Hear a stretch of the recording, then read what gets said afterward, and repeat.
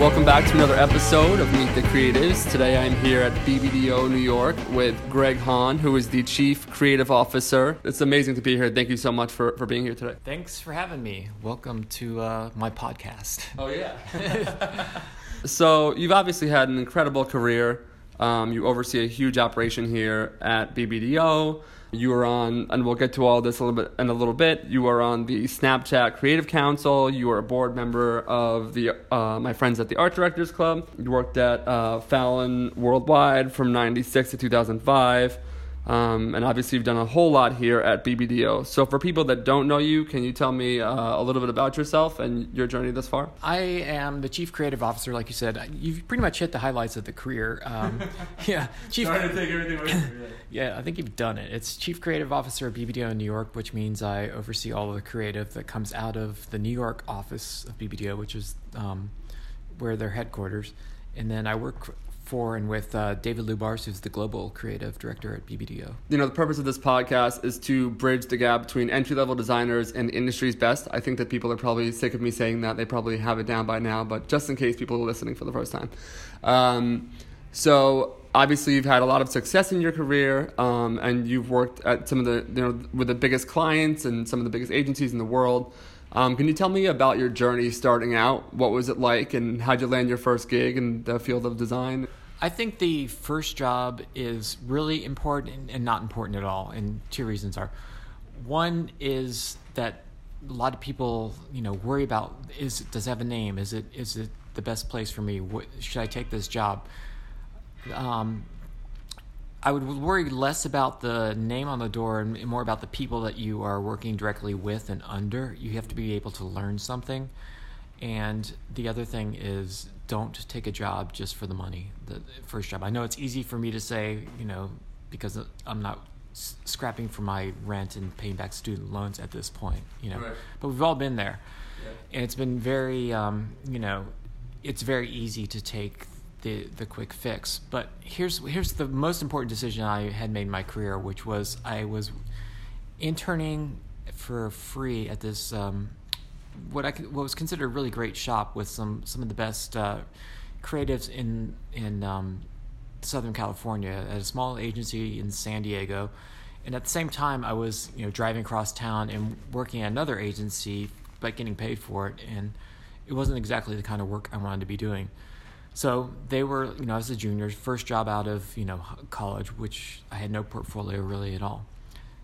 And once I had done this for like 6 months, the paying agency said, we really like to keep you on. We want you full-time, come work for us, stop interning at another agency, basically. Yeah. And we'll pay you, I think at that time it was like $30,000, which back in the day, and for a first job, that was huge. That would have set me up. I was like, oh my God, wow, right. Kind of made it.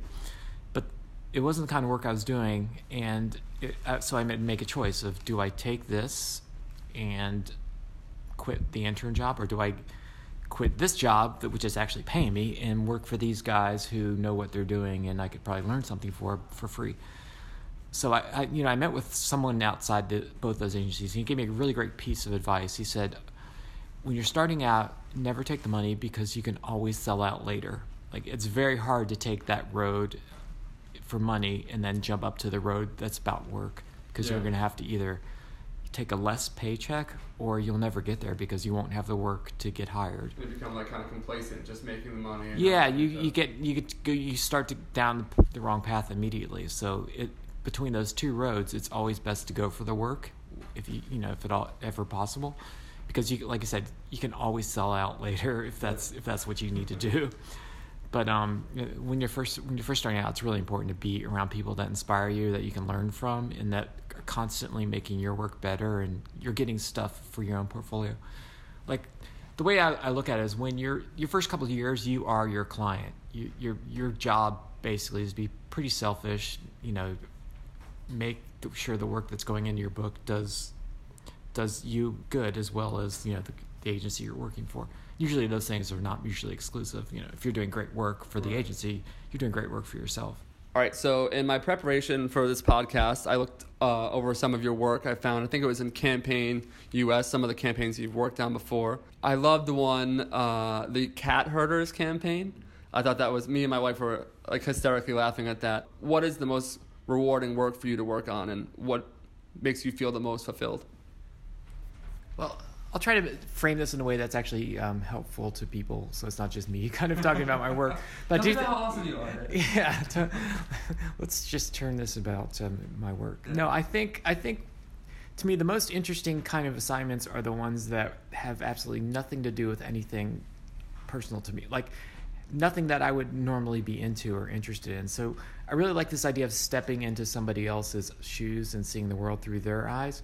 So like the most interesting, challenging assignments to me have been stuff like Sports Illustrated, because I'm not a sports fan. So it's like understanding the mentality of somebody else.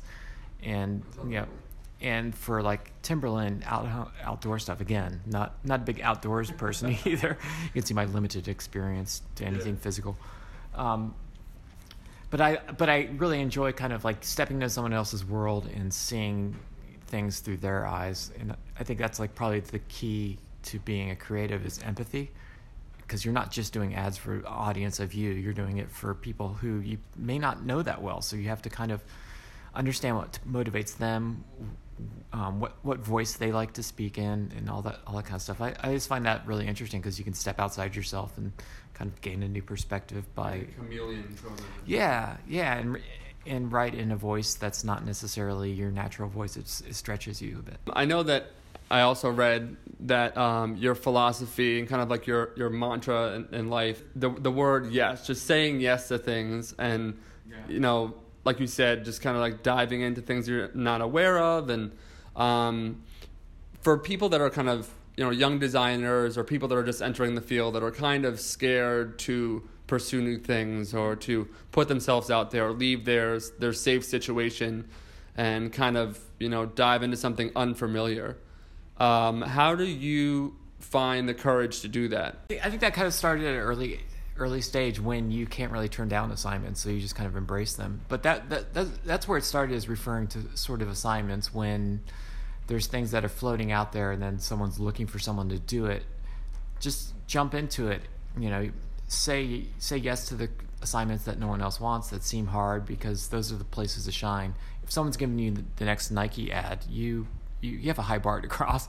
Yeah. But if they're giving you something that no one expects to be good and it's way better than it has any right to be, suddenly you put your name on the map, you know. Yeah. So there's that side of it, but the other side of it is, as a creative person working in teams, which you do in advertising a lot, creative art director, writers, you work in a group of people.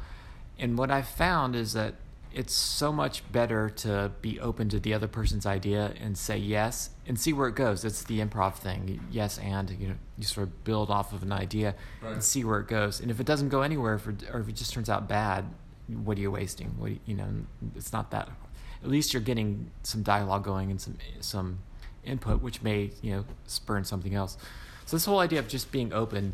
I've had experiences on both sides where you have a partner that can just fire back at you, and you guys are instantly clicking and building off of each other. And then the other side of it is when you have a partner that is like a brick wall, and you can just feel the sort of walls coming up and the ideas stop. So I always believe that you can say no later, but in the early stages of things, try it. Why not? What do you do when it's not working out? Like, what are some of the ways to kind of break through that and kind of find some middle ground? I think it depends on where those walls are coming up. If it's coming up from creatives and they're not getting along, you kind of have to figure out what's going on there. Maybe it's a personality thing. Maybe they're just stuck. Like the ego thing. Yeah. Maybe they're just stuck, and maybe they're I don't know, something personal. You see, every situation is different. If the brick wall is with the client, the clients too, yeah. I mean, there's times where you just have hard clients, and no matter what you present to them, they're not into it. So you got to figure out what's going on there. The thing is, don't ignore it. Like, just try to ask what's going on, what's wrong, where are the hang-ups. What I have found, though, with people with creative teams, because I get this question a lot too from people asking about being creative directors, what do you do when a team brings you nothing? Like, you've gone through their stack and there's just absolutely nothing in there that you're liking. What I usually end up doing with that team, if a team comes in and says, here's all our work, here's where we are, and you don't see anything in it is, first of all, I'd stop and go like, okay, what do you guys like? Is there anything in here you guys are dying to make? And if there is, I take a look at that. But what I end up finding is it's not so much that they're bad creatives or anything like that, because they wouldn't be here. It's that they don't know what to say. There's a problem with the brief. It's not the execution or how they're trying to say it or the creative idea they're wrapping around. It's that they've started off from a place of untruth or it's unclear. So like they don't believe in it themselves, kind of thing? Yeah, it's kind of the message isn't clear. So creativity, I've said this before, is it's a two-step. Advertising is basically two steps. It's not that hard in theory. Right. The two steps are, first, what to say, two, how to say it. Usually the problem is in not how to say it, the number two, which is what we call the creative part. It's the what to say, the number one. They don't have a clear brief. They don't know what they're saying. So if you can go back and fix that, the executions, the ideas usually come out pretty seamlessly once you know the simple insight or the truth that you're trying to relate. Usually you'll come up with the ideas pretty easy. Right. I think the big problem is trying to figure out the brief or what exactly you're trying to communicate in an interesting new way. Right. It has to be some doing something that hasn't been done before. Doing something all that comes with starting on a clear foundation, which is the first part. Yeah. All the fun executional, like what's a way to do this in a way we've never seen it before, comes from having something interesting to say in the first place. BBDO is one of the most respected advertising design agencies in the world, and I'm sure you're inundated with people wanting to work with you. For entry-level designers and for people in general that want to work with the team here at BBDO, what are you looking for, and what are some of the things that you see that you wish you didn't see, or that you kind of look at the thing that's kind of like hacky? What's a portfolio that makes you excited, and that like, how do you shake it up? Like, how do you stand out from the rest of the crowd? I think the biggest thing I'm looking for is a unique voice, a personality. Like you can kind of, like I said, most of my work comes from different places. The work I've done personally, there's a lot of different tones and styles in it, but it has it should have a certain level of personality to it. I think the biggest mistake people put is when you're young and maybe a year or two into this business, you tend to put anything that's produced into your book because it was produced. I wouldn't do that unless you believe in it. Mm-hmm. I would look at your portfolio when you send it as, what is your worst piece, and know that may be the only thing they look at. So Be really hard on yourself. And if people tell you that they don't like something but you like it, put it in your book. Because a lot of people have, you're going to get different opinions every person you show. Subjective. It's very subjective. Some things, some things are universally loved no matter where you show them. That's great. Keep those. But if there are things that are kind of getting polarizing opinions and you believe in it, keep it.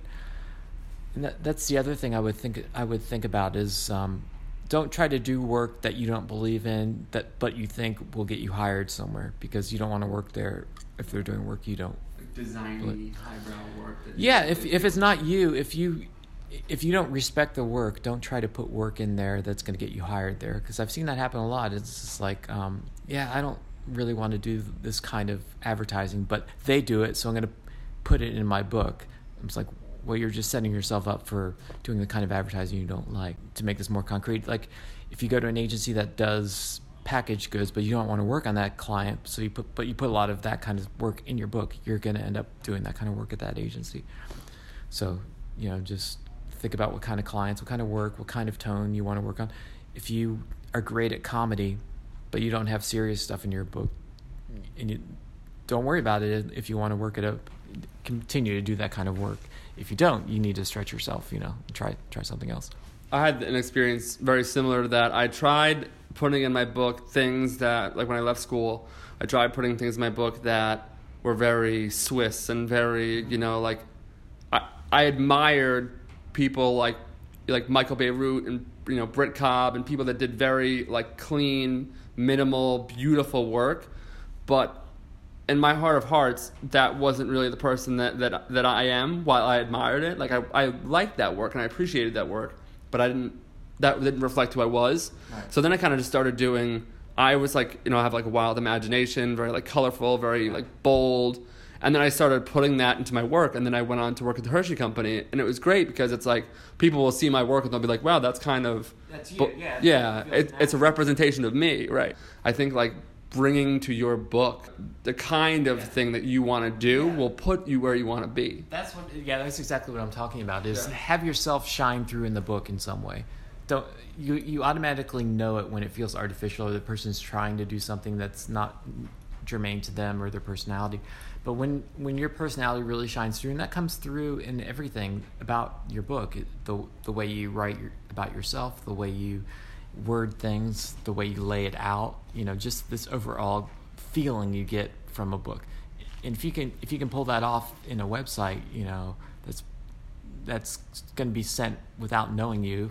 If I can get a sense of who you are from that, that's a strong, piece. That's a strong way to promote yourself. This gets a little philosophical, but I just happened to be reading this morning, and it kind of struck me, where this Stoic philosopher had this piece of advice, which was choose whose child you want to be. And it comes off of that, plays off that idea as you can't choose your parents, but you can choose your mentors. So as a junior, I remember that, looking back, that's kind of exactly what I did. Is some of the places I was working and spending my time, as I mentioned earlier, weren't the most inspiring places. So I had to go out and find my mentors, and I just studied books and award shows and found people who whose writing I really admired, and then studied everything they did and tried to understand how they thought and how they worked. And then if I had the chance to, I would try to meet them in person and at least kind of get a sense of how they got to where they were.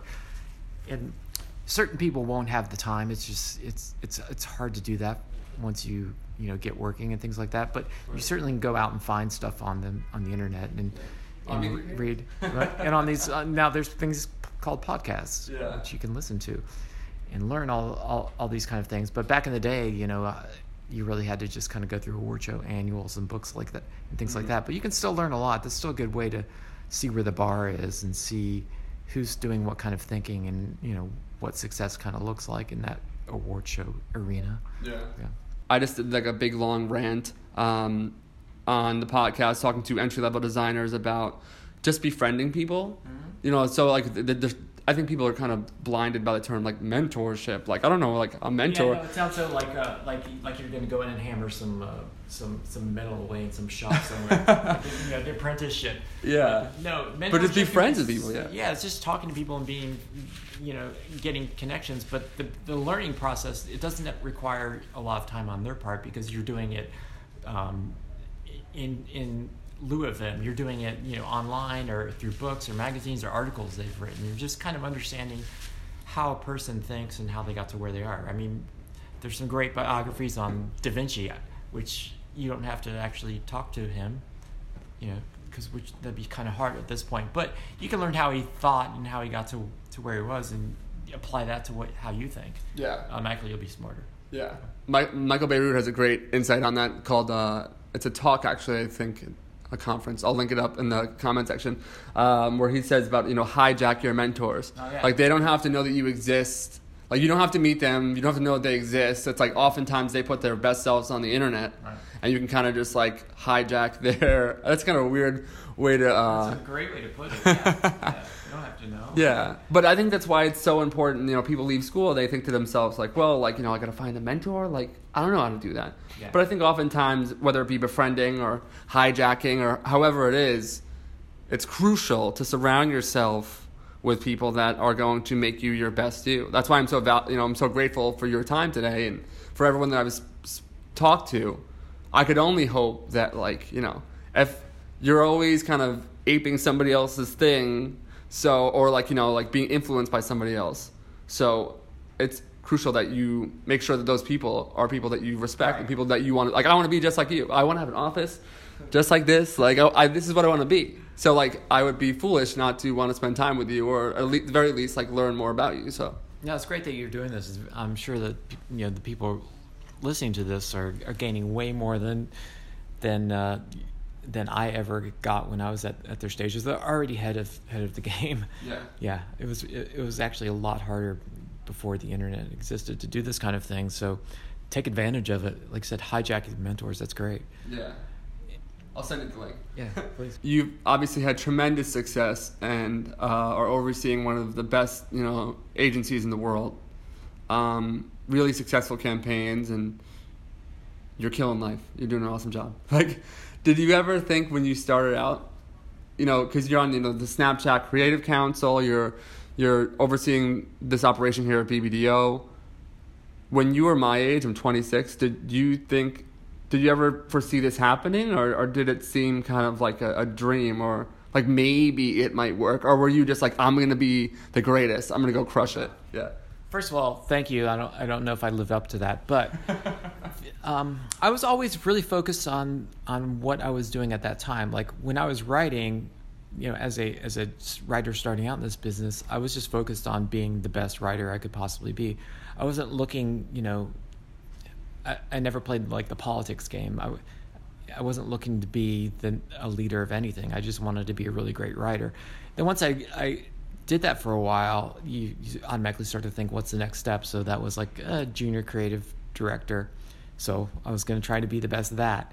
So instead of focusing on, where you want to go all the time, focus on what you're doing now and you will get there, whether you want to or not. Kind of looking down at your feet, one thing at a time. One thing at a time, yeah. Focus on being the best you are where you are, and people will pull you forward. You have to have a plan, I guess. You have to have some sort of plan. But I never really had I thought that my goal was to be chief creative officer of a big New York agency, I never would have been there. I would have been too free. Like I wouldn't even know how to get there. Right. It just so happened that I, one step at a time managed that. Yeah, like the flashlight going through the tunnel. Yeah, right. You don't even need to know where the end is. You don't have to. You just have to know what's right in front of you. One other thing that really changed the way I approached my career was early in the day. Back in the day when I was trying to learn how to be successful in the world of advertising, I bought a book in the self-help section of the bookstore back when people went to bookstores. It was like how to be successful. It was like 4 pages long, but it was probably the most important little pamphlet I ever read. And it basically came down to one simple piece of advice, which was successful people do things that unsuccessful people aren't willing to do. So, so simple. It's like successful people do what unsuccessful people aren't willing to do. So that if that means redoing your entire book, that's what you have to do, because not everyone's willing to do that, Right. It means, again, taking the hard assignments because it's hard, and most people won't do that. So just whenever you're thinking, should I do this? Do I really need to go to this event tonight? Just think, successful people do what unsuccessful people aren't willing to do. So push yourself, I love that. Yeah. I like to think that I kind of live in that way. I also feel lately, like I'm constantly ruthless with myself. Mm. So I look at life, Gary Vaynerchuk always says, like, micro patience, macro speed. Like, I don't know what that means, but it sounds really cool. Yeah. Probably when he says it, even more cool. Yeah. No, for sure. I recently was at their office here today, and I saw him. I freaked out. I had a real fangirl moment. So I'm patient, but I am really, really fast in terms of the grind. Yeah. You know what I mean? Like I don't have to edit the podcast in one day. Yeah. But I do it just you're super driven, I can tell that. Just to stick it, to myself kind of thing. Yeah. You have to be your own worst, I shouldn't say worst, but biggest driver.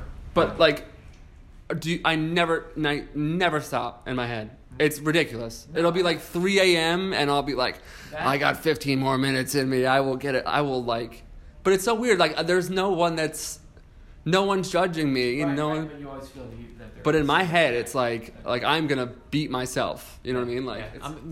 I'm the same way. It's the blessing and the curse of being a creative person is that you're never done, for one thing, and it can always be better. and there's this whole thing about, is this good enough? Is this the failure? Is this, you know? Never relax. Even Never on relax. honeymoon, 7 days in Bermuda, I was thinking about work and Medium articles. Like, Yeah, I know. trying to get Wi-Fi. It's hard. Well, you know, people always talk about work-life balance, but I've never really separated it that way. Yes, I have a wife and family and love that part of my life, but it still doesn't mean I'm not thinking about work, or because I really genuinely like what I do. Mm-hmm. And everything you do, you can bring to your work. So going out and having a family, having these experiences, let yourself go a little bit, because you're going to bring that to your work. Yeah. Yeah. It will inform your work. Yeah. It will inform your work, but there is this whole thing, and you're inner driven. Most of the best people are unfortunately miserable inside because they're so driven and never satisfied. You have to kind of learn to live with that, and once you do this for long enough, you kind of realize that it's okay. You're no one's going to call you out for being a fraud. You've got the work, you've done it, but it does take having that body of work, or having that. You know. I'm not at that point yet. I feel like there's like. Well, no, but I don't know if anyone feels that they're at that point, but Yeah. you do need a couple wins under your belt to make you feel a little bit better about the next thing. Because I still feel anytime I get a brief or something to write, like, is this the time they find out I can't do it? You know. Yeah. You know, you should never be happy with. It's unfortunate to say, you should never be satisfied or happy with where you are. I think that there's some things you can recall back in your mind that sets it at ease a little bit, but it never does go away, and I don't think it should unless you're done working, because that's what drives you. That hunger, what you're talking about, is what makes you good. There's that saying that nothing is more expensive than regret. And that's kind of the way I try and live my life is like, you don't want to look back and go, God, I wish I had done that and I knew. Like there's certain things you don't have any control over, but the things you do have control over and you don't do, then that's painful in years. All right, so in closing, Greg, this has been amazing, for real. This is so cool. This it doesn't even feel like work when I do these conversations, because oftentimes, like, I would love to have your time anyway. So to be talking to you and providing value for other people is really kind of never gets old. So thank you for doing this. Thank you for having me. You've found a really smart way to get to know people. Yeah. Because it's a Trojan horse. It really is. It really is a Trojan horse, and you've tapped on a really great insight that nobody hates talking about themselves. Right. I'm playing to people's egos. Yeah, you're playing to people's egos, and then you're actually making them a star by putting them on your podcast. Well, I think you were a star before this. I feel like I'm at like Martin Scorsese's house right now. This is amazing. But thank you so much for doing this. Just in closing, is there anything that you'd like to say for entry-level designers, anything that you left out? And also, where can people find you online? I know you have a very low profile, which I respect about you, actually. We were talking before the podcast. Oftentimes, the less people say about themselves online, the more they've done. And the people that are kind of puffing themselves up and talking about this great thing that they did, oftentimes I'm not the world's best self-promoter. I don't have I have a